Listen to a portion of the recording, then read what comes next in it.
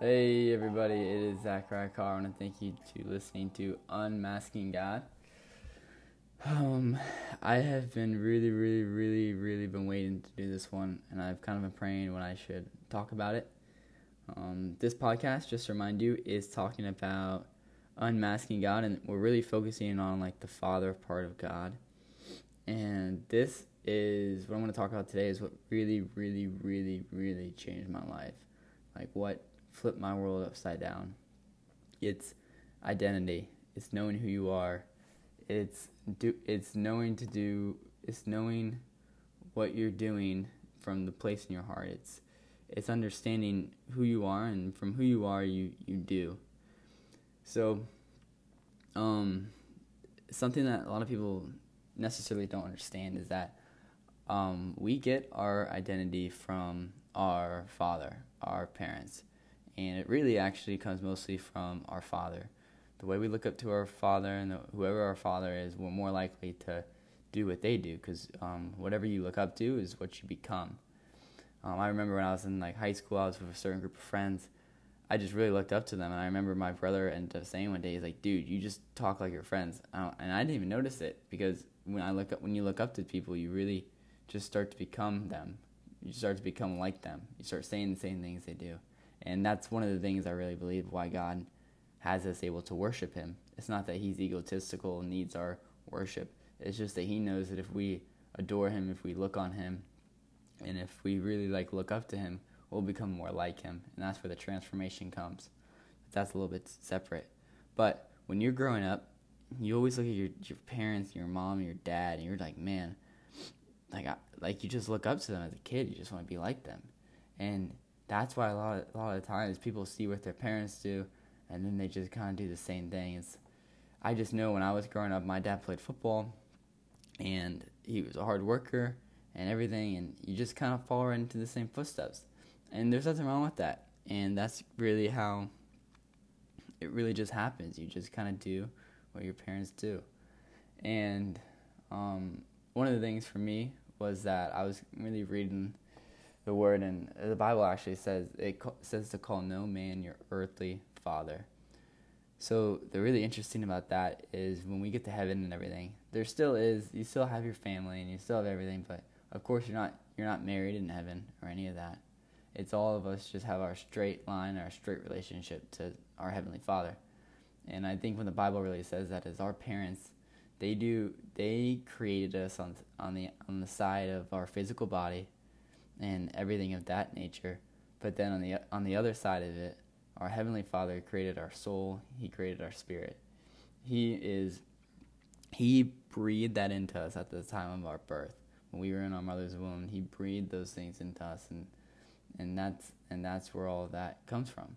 But the thing is that our true Father is in heaven, and that's where our identity really comes from. It comes from being His Son. It comes from knowing that Jesus died on the cross and that now we're wholly flawless and restored because of what He did. And we have to really live in that because knowing who you are is probably the second or third biggest thing like a Christian can do besides like salvation and getting baptized in the Holy Spirit. Knowing who you are is like everything, because if you don't know who you are, you'll fall for anything. You'll do things that you're not to become something that you're not. I know that's kind of like what happened to me in high school. I did a bunch of things that wasn't me to fit in with people who didn't really know who they were, and then just to not even to be kind of like be rejected from them in a certain extent, because it's hard to. The Bible says that you need to love the Lord your God with all your heart, with all your soul, with all your mind, and the second great commandment is love your neighbor as yourself. But the problem is if you don't love the Lord, you won't be able to receive any love from Him, and then you can't. If you don't love yourself, you can't love anyone else. And that's a really hard problem, and it's really you got to give yourself some slack. You really got to love yourself, and you gotta soften your heart to give yourself some mercy. You got to forgive yourself. But kind of just going off of what I was saying here is that like knowing who you are really is everything, and it really comes from knowing what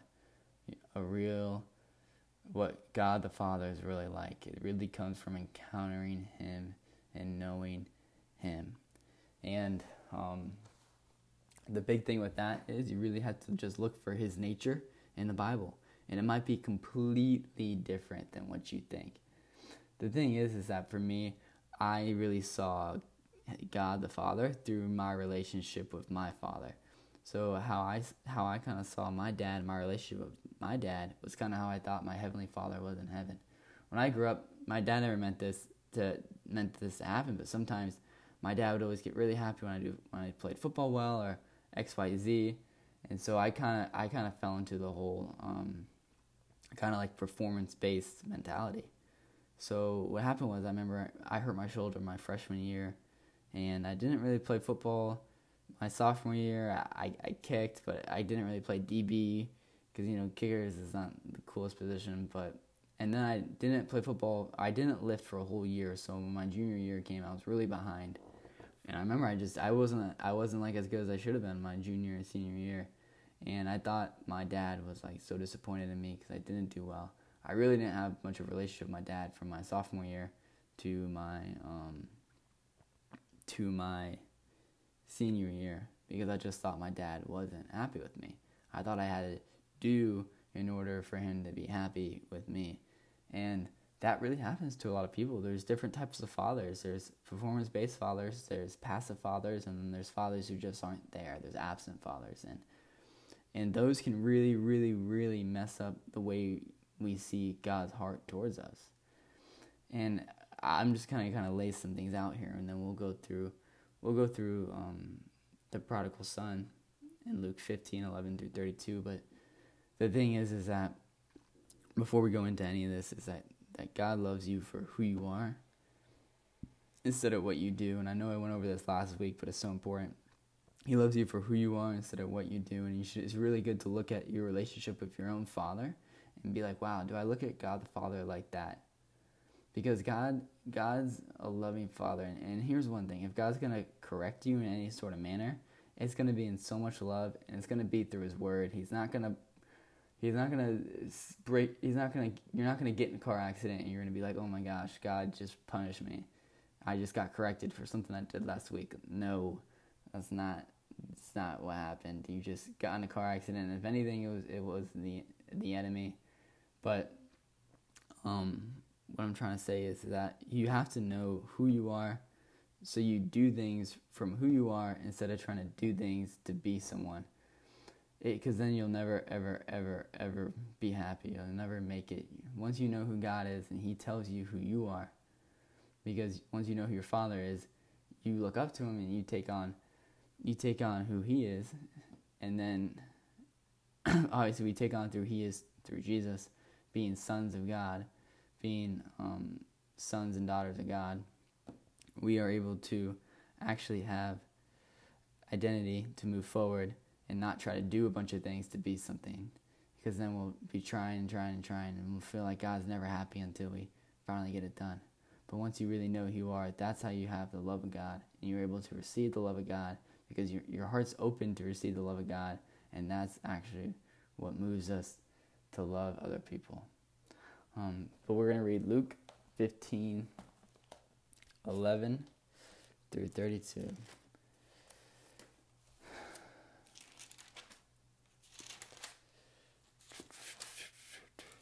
Sorry, give me 1 second.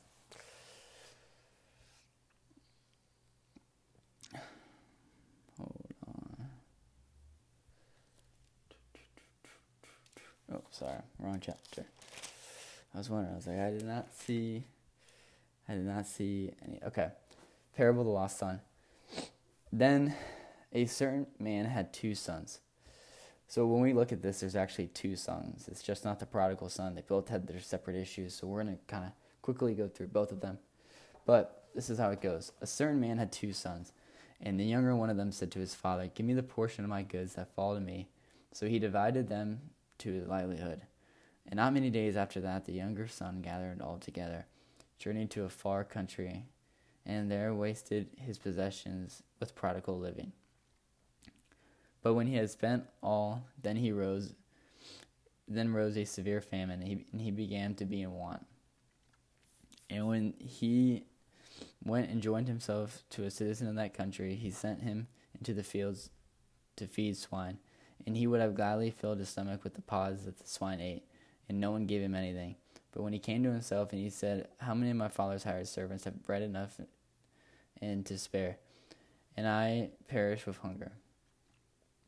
I will arise to my father, and I will say to him, Father, I have sinned against heaven before you. I am no longer worthy to be called your son. Make me like one of your hired servants. And then he rose to his father. But when he still was a great way off, his father said to him, and had compassion, and ran and fell on his neck and kissed him. So I just want to stop real quick and point something out here. If you look at the process of how the prodigal son came home, it was that, and this is I've talked to so many friends, and this is exactly the same process that just naturally happens. Is that they realize their life, they realize their need for God, and they realize their need that they can't do it themselves. Their way is the wrong way. And then they get to a point where they come to that realization, and then they repent. And they say, Father, I've sinned against heaven before you. So they get their heart ready to receive love, and they know they can't do it. So they repent. They open their heart, and they say, God, I'm sorry.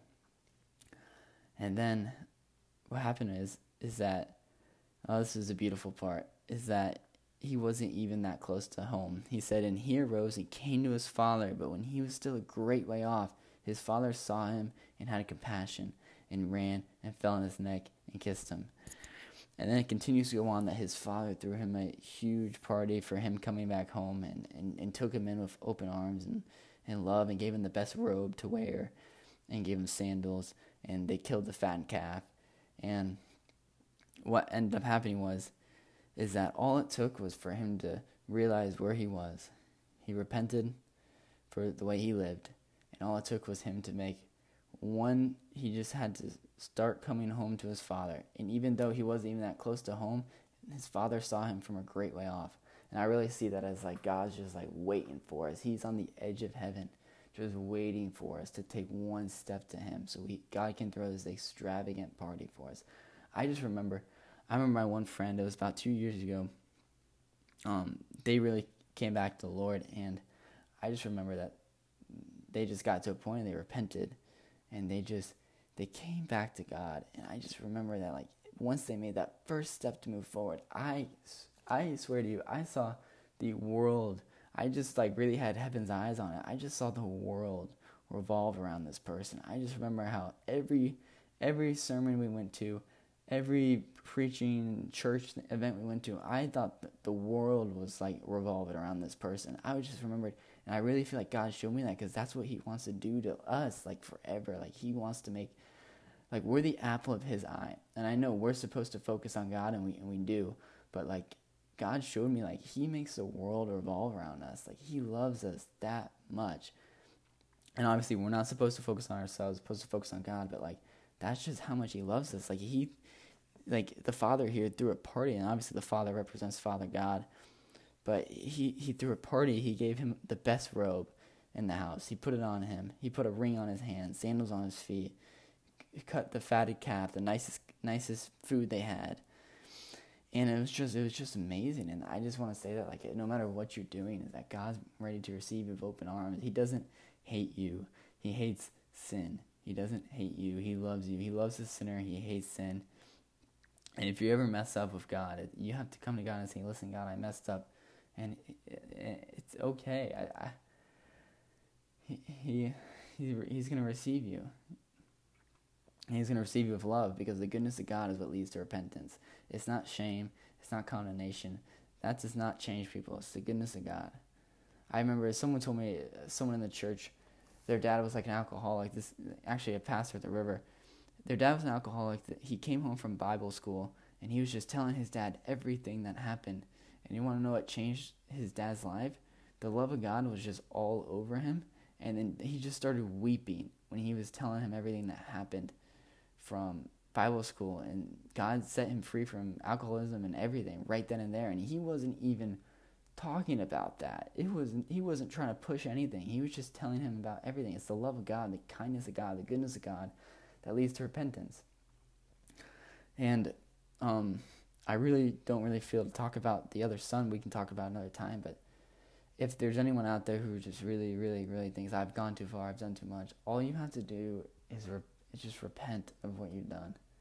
You just have to repent of what you've done and open your heart to God. And I promise you that He'll make the world revolve around you. And I just want you guys to say this prayer with me, just a prayer of repentance if there's anything. And I promise you that God will make His world revolve around you. And He's going to show you how awesome a father is. Because there's nothing like being a little kid. Your dad always makes the world seem like it's revolve around you. He makes you feel special. And that's really what your Heavenly Father wants to do. And, I'm just going to pray this out. Father, in the name of Jesus, thank you, Holy Spirit, for every single person listening to this podcast. And right now, if there's anyone who feels like they just need to repent for the way they live, Lord, I just ask that you open your arms, and thank you, Lord, you're opening your arms, and they're experiencing your love right now. And thank you, Father, you're gonna make the world revolve around them, and you're gonna show them how special they are and how much you care about them, Father. Thank you, Lord. And if anyone wants to repent, just say this after me, and just say, Father, forgive me for my sins, forgive me for what I've done. I believe that Jesus Christ died on the cross for my sins, and He rose again 3 days later. Thank you, Lord, for raising your Son from the dead, so I can spend eternity with you and have a relationship with you, Heavenly Father. In Jesus' name, amen. I want to thank you guys for listening. I'll pick up next week on the other son, and I just want to tell you that God loves you so, so, so much. And no matter where you are in life, the love of God is what should always lead your relationship with Christ. I'm on my Instagram, Zach Carr, ZACH_Carr, CARR7, if you guys want to hit me up or ask me any questions. But thank you guys for listening, and have an awesome day.